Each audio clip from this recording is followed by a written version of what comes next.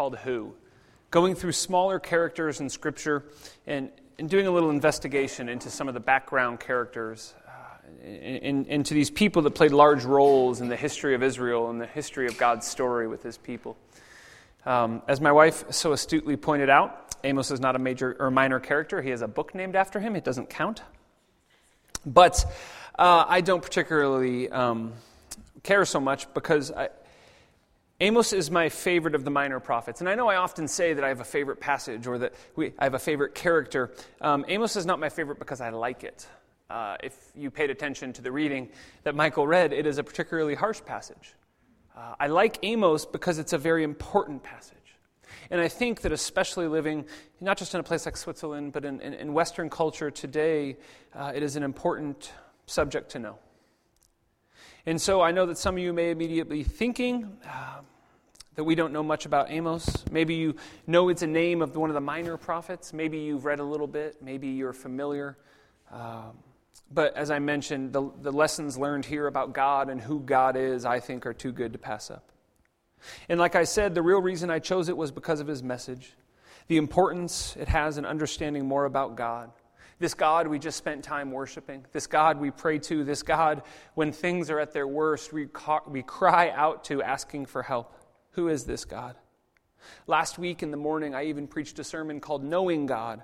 In the mornings, in the morning service on Sunday mornings, Pastor Doug is going through a series on Christian doctrine, who God is, knowing God. This morning he talked about immanence and God's involvement in the world. And if you're interested in any of those types of things, I recommend you to go and listen to some of his talks. They're actually very, very good, and I think very good for us to listen to. But as we go tonight, seeking to know about who this God is and why something so harsh might be written in the Bible, we come to Amos. It's not my first time teaching on this subject, and in fact, I've taught on it a number of times because it's something I'm quite passionate about. And you'd think that as you teach on a passage, specifically this passage of Amos chapter 5, that it would get easier. As I'm finding the older I get, the more I've taught on it and the more familiar I become with it, the more weighty I find it becomes. So here we have the book of Amos. To give a little background, many people know that he is a minor prophet. There's a book named after him, but that's about it. That's about it. If you look at Amos chapter 1, we find a couple of details on him, just to give you guys some background. He's a man named Amos. He's from a place called Tekoa, and he was a shepherd. So we know that is in the southern part of Israel. That's in the kingdom of Judah. And that he's prophesying to kings in the northern kingdom, the kingdom of Israel. The details about the kings he prophesied to, if you're curious, are in 2 Kings 14 and 15. So if you want to look that up later, you can. So 2 Kings 14 and 15 is sort of the narrative of where we are, but this is his story and what he said to these kings. Similar to the other minor prophets, we don't know much about him. He was a normal person who got the call from God. And as we'll see, he sort of went all out. I think God gave him a job that none of us would envy, but he faithfully served. And as you probably noticed, like I said, we're splitting up the reading. I'm going to talk about first the section that Michael first read, and then I will get into the second half as we move along. So the first thing you may have noticed in the first reading in the first couple of verses is this word justice. If you look back at verse 7, it begins with this immediately, the beginning of our reading. He says, "You who turn justice into bitterness and cast righteousness on the ground." Immediately the prophet begins condemning the kings of Israel and saying, listen, you guys don't care about justice. You're casting it onto the ground. You're getting rid of it. You don't care. It says that there are those who are against justice, and then there is the Lord who is mighty and powerful. And then if you look at verses 11 and 12, he continues to give details. He says, you trample on the poor. You force them to give you their grain, and you have built stone mansions, but you will never live in them. You have planted beautiful, lush vineyards, but you will never drink their wine. Because they were built with unjust money, with profit on the exploitation and on the backs of others. This man, this prophet, goes to the kings and says, listen, you are so wealthy, you are so comfortable, you think everything is great, but let me tell you, it is because you have cast aside justice. So we know historically this was actually a very, very prosperous time for the nation of Israel. They were very wealthy. They were building great palaces and all of these wonderful things. And they actually thought, it says this in 2 Kings, they actually thought that God was honoring them. They thought that all of these blessings were a gift from God, and that actually is what we would consider Zionists today, but that actually God was going to redeem the kingdom of Israel and crush all the kingdoms around, and Babylon and Assyria and in Egypt and all of these places around them, and they would be lifted up to the magnificence God promised them. But they couldn't be further from the truth. Amos says to them, this stuff you're doing, these kingdoms, all of this stuff you're building is on oppression and on injustice. And God will not have it. And so he says in verse 14 and 15, seek good and not evil, and God will be with you. But if you don't, it says in verse 15, hate evil and love good, maintain justice in the courts. Perhaps the Lord God Almighty will have mercy on the remnant of Joseph. He's basically saying, listen, you need to stop. You've been doing these things for years, and you've been oppressing and selling people into slavery and doing all of these awful things. You need to stop, and maybe God will relent, like the book of Jonah. Maybe God will stop. You need to stop it. You need to maintain justice.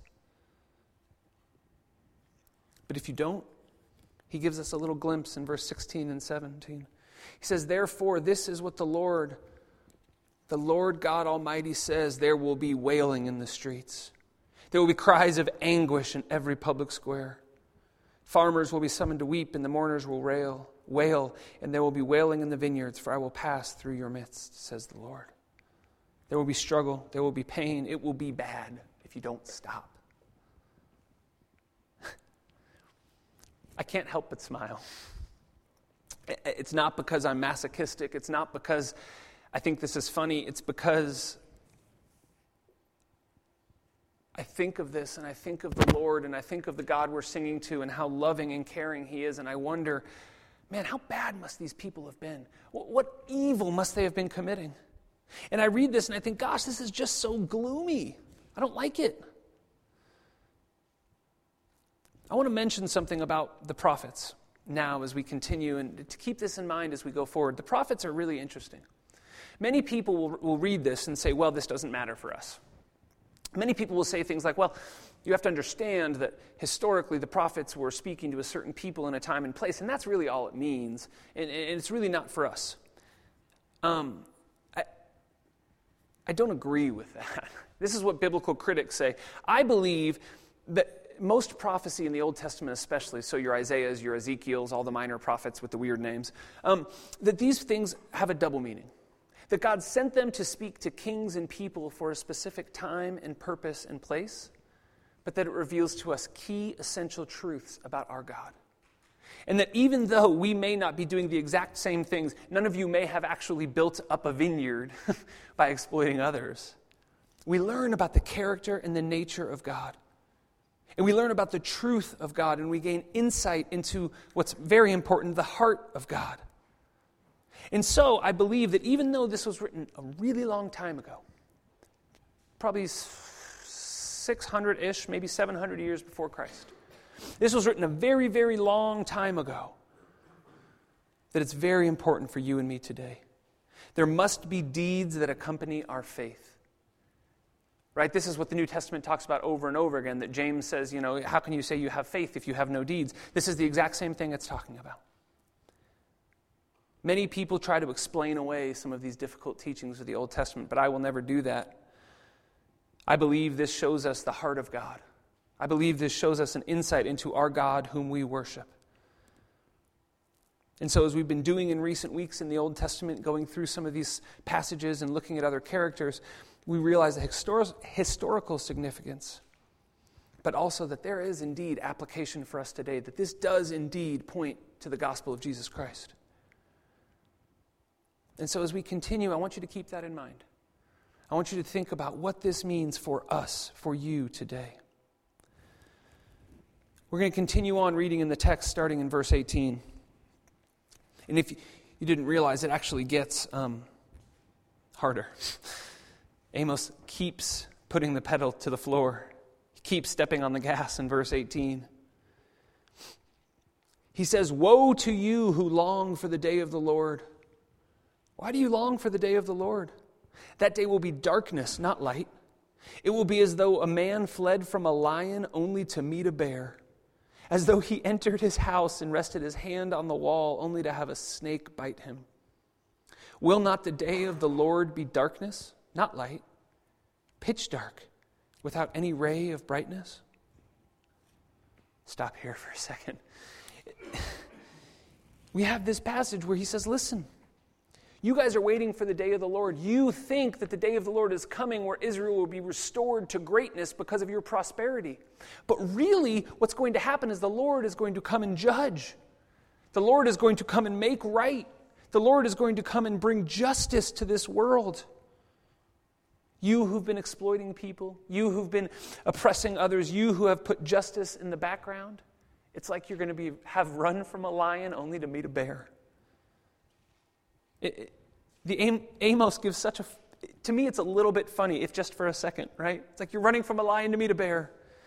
You run inside, you rest your hand on your wall because you're tired, and a snake bites you. It's like a joke that starts out kind of funny, and then it gets really scary. It will be darkness, not light. As Tolkien put it, out of the frying pan into the fire. He says, you think you have it figured out, but you don't. You think God is giving you all of this, but really what God is doing is getting ready to judge. The day of the Lord, Israel saw it as one thing. See, it's the same thing that happened when Jesus came around. When Jesus came around, everyone was waiting for Jesus to be restored as the king of Israel and overthrow the Roman Empire. And Jesus said, no, you don't understand. It's different than you think. Listen to the words of God. Don't project what you want onto God. You think you have it all figured out, but you don't. And then the next couple of verses, I think, are one of 2 or 3 of the hardest verses in all of Scripture. And I read them to us tonight, not to depress us, but to encourage us and to show us the heart of God. Please follow along as we read the rest of the chapter, verses 21 to 27. Amos says of the Lord, I despise your religious feasts. I cannot stand your assemblies. Even though you bring me burnt offerings and grain offerings, I will not accept them. Though you bring choice fellowship offerings, I will have no regard for them.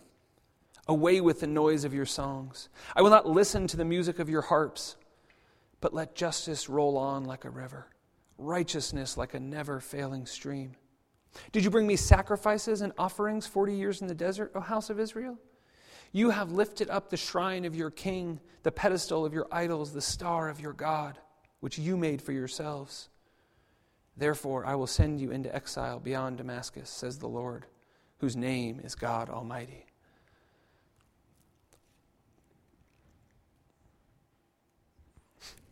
God says to the Israelites, I hate your religious festivals.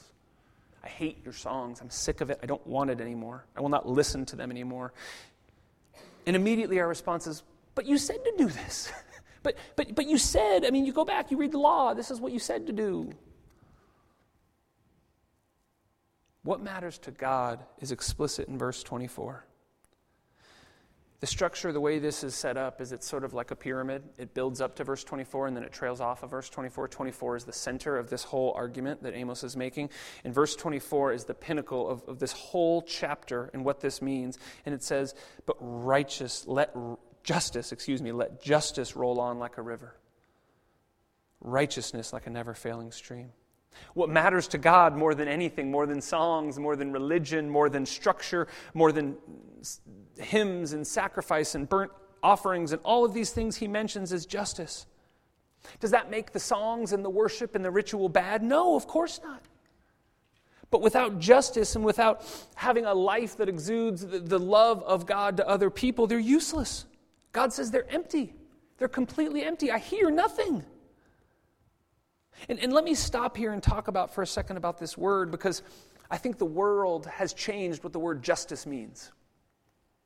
Okay? Justice is not about fairness or equality simply for equality's sake. So hear me out. I want to make this distinction because many people believe that the whole reason to be just is simply for the sake of humanity, right? That this is a human, I am a human, humanity deserves equality. Well, in a way that's true, but it's not a good enough reason for justice. I mean, if you look at societies throughout history, even societies that have really tried to be totally equal, eventually something happens where one person talks themselves into putting themselves above another person. A caste system forms and injustices naturally occur. Even, I'm American, obviously, and even coming from America, they came and they would say that it's built on religious principles, that it's about religious freedom, that it was the Puritans leaving England to worship God freely, and that there's this thing we used to have to always say, the Pledge of Allegiance, one nation under God. But all of the men who wrote and started America all had slaves. You see, justice for justice' sake doesn't ever work. Eventually, humanity, because of its corruption and because of its sin, messes it up. There must be a higher purpose. There must be a bigger reason. And I would say, and I would argue, that the only way to pursue justice and find justice in this world is through God. Or another way of putting it is under the authority of God. That we are all equal as human beings, but only when God is above us all, as a sovereign, powerful, just God. We care and we love for each other under God's authority. Justice is not defined by people or by societies, but by sovereignty of God. Otherwise, it just won't last. I mean, really, truly, every society that's always tried to do it better than the one before them hasn't figured it out.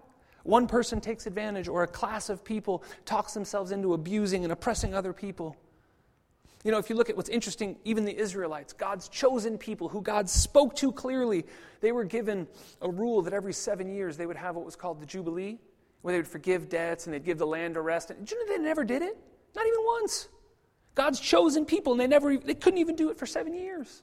They couldn't even be just for 7 years. Without the power of God and the authority of God, it doesn't work. This is why the prophet Amos said, "You have built these people up. You have lifted a shrine of your king, the pedestals of your idols, which you made for yourselves. Instead of obeying the authority and the love and the structure God put in place, you made your own structure to oppress and to hold other people down so that you might be lifted up." Justice is not loving people just because they're people. Justice is loving people because they were made in the image of God. We love people because God loves people. We love people because God died for people. The same way He died for you and me. Brothers and sisters in Christ, I'm just going to read this because I don't want to misspeak how I wrote it. We love people and seek justice because God wants to be reconciled to His children whom He loves. He wants us to care for His children who are not being cared for. Justice is not about society or the nation or humanity. It's about giving others what we have been given. Being people who are just and righteous, this is the job of the church. This is the job of the body of Christ. We see what God has done for us, and we sing praises, and we sing great songs that praise His name and what He has done for us. And then we go out and we live a life that exemplifies this, that mirrors this. This passage, what's so great about it, even though it's a little hard to read, it gives us a glimpse as to what matters most to God. And in times of injustice, what matters is that we, the people, bring justice and righteousness, not just worship. What matters in difficult times is that we, the church, do what is right, not just sit in our stone homes and say, God is good. This is paramount to God. And in fact, it's the same message that God gave the prophet Isaiah in Isaiah chapter 1. If you have time, I suggest you read it. It almost mirrors this one exactly, Isaiah chapter 1. But when I read this, I see that we must, as Christians, have a balance in this life. We must see that God has called us to loving others the way He loves them. As Jesus said, we are His hands and we are His feet, and that when we care for the least of these, we are in fact caring for God. Our actions must reflect our worship. Does this make sense? If we worship a just God, we are called to be people who practice that same justice. And this man, Amos, let me just get back to him real quick before we get to our closing point in our application. This man Amos was just a shepherd from the southern kingdom. He actually says later on in chapter 7, verses 14 and 15, he said, I'm not a prophet. He says, I didn't even come from a family of prophets. But God spoke to me, and so I went and I did it. And we know this prophecy comes true, as he said at the end of it, that he will send him into exile beyond Damascus, because about 100 years later, give or take, Assyria comes in and takes the northern kingdom of Israel into exile. This man Amos was a shepherd. Probably, as we know, shepherds were not very well thought of. Probably wasn't real wealthy. But God spoke to him and said, you need to go and teach truth. You need to go and tell these people what matters most. And this word is so powerful. This word, this message of justice is so strong that in the American civil rights movements in the 1960s, the Reverend Martin Luther King Jr., the famous activist, used this in his famous I Have a Dream speech. You may recognize it. Many of you heard it. He says this exact verse from 24, let justice roll on like a river, righteousness like a never-failing stream, to the inspiration of millions and to the freedom and hopefully growing more and more towards the balance of equality. Civil rights leaders around the world and people desiring humanity and justice around the world have looked to Amos and Isaiah for words and for inspiration. But they fall short. Instead of giving the glory to God, they say, well, it's for a better humanity. No, it's because they are made in the image of God. We are all brothers and sisters made in the image of God. This is why it strikes such a powerful chord in our lives, because God is a just God. And when we see injustice, it breaks our heart because it breaks God's heart. People think it's about being good and being fair. No, it's about being God's creation. It's about loving God's creation and caring for God's creation.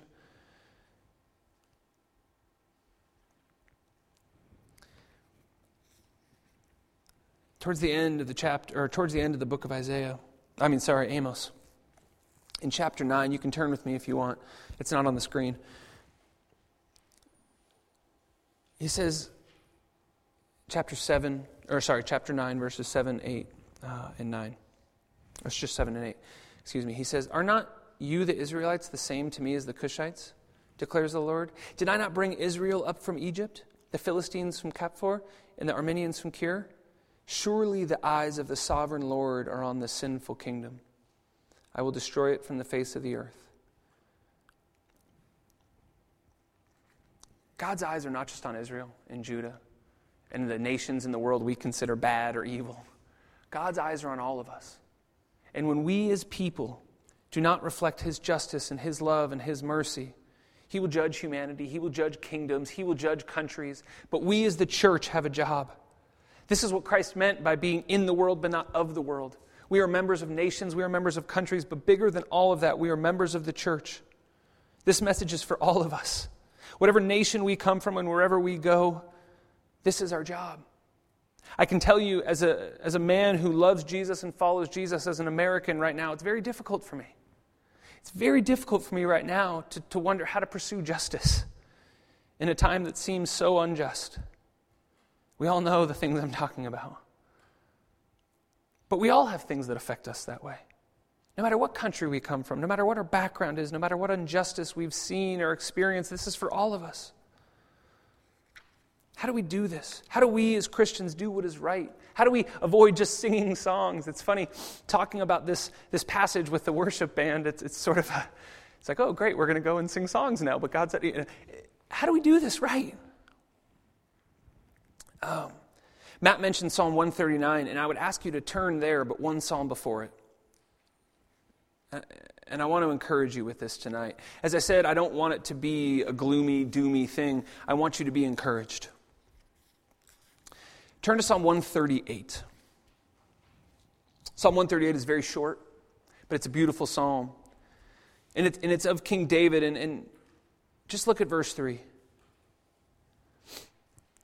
David says, when I called, you answered me. You made me bold and stout-hearted. I love that passage so much. The New King James says that when I called, you answered me, and you gave me a boldness of soul. A boldness in my soul to stand up, to do what is right, to know what is right. When we call on God to say, God, what matters to you? God, show me the justice. Show me the righteousness. Show me how to do this. God will answer. And not only will God answer, but he will give your soul a boldness and a confidence to be able to act rightly and justly. This doesn't mean that we sell everything we have. This doesn't mean we move across the world and change our whole life. Maybe if that's what God's calling you to. But what it means for you, I believe, is this. To see God in all of the people you come in contact with. To see God in your job and your work and your neighborhood and everything. And simply help. When God speaks to your heart, help. When God puts something on you to pray for someone or to reach out and help someone, do it. Trust that when you ask the Lord for strength, he will give you a boldness of soul to act. God wants this for us. God will equip us for this. You know, there's a million clips and videos on YouTube that I was thinking about showing, and all of them just made me feel bad about myself and what I'm not doing. I didn't want to do that. What I just want to finish with is this. What are you passionate about? When you see people, when you see your life, and you think of the term justice and righteousness, what makes you want to get up and go? What makes you want to get up and move? What makes you, stirs your heart? Or maybe you phrase it this way. I've always thought about it this way. What makes God reach into your chest and squeeze your heart to where you just feel like I have to do something? This is what God's talking about. Singing songs and praise songs are great. Coming to church and praying and doing all of the religious things are awesome. God just asks that we are men and women whose worship reflects our daily lives, and that our daily lives also reflect our worship. That we are just people who reflect the love and care God has for this world.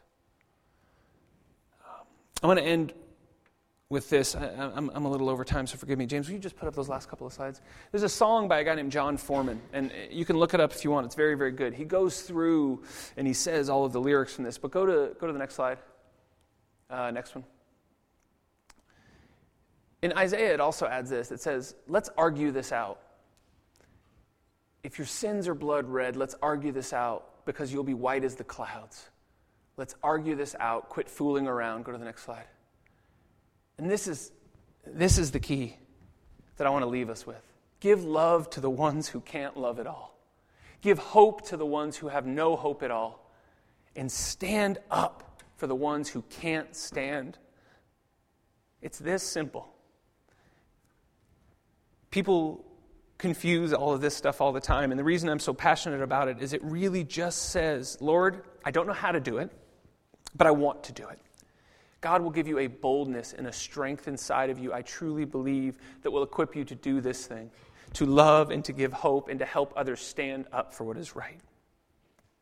Please pray with me. Lord, we can talk forever about your love and your justice and your mercy.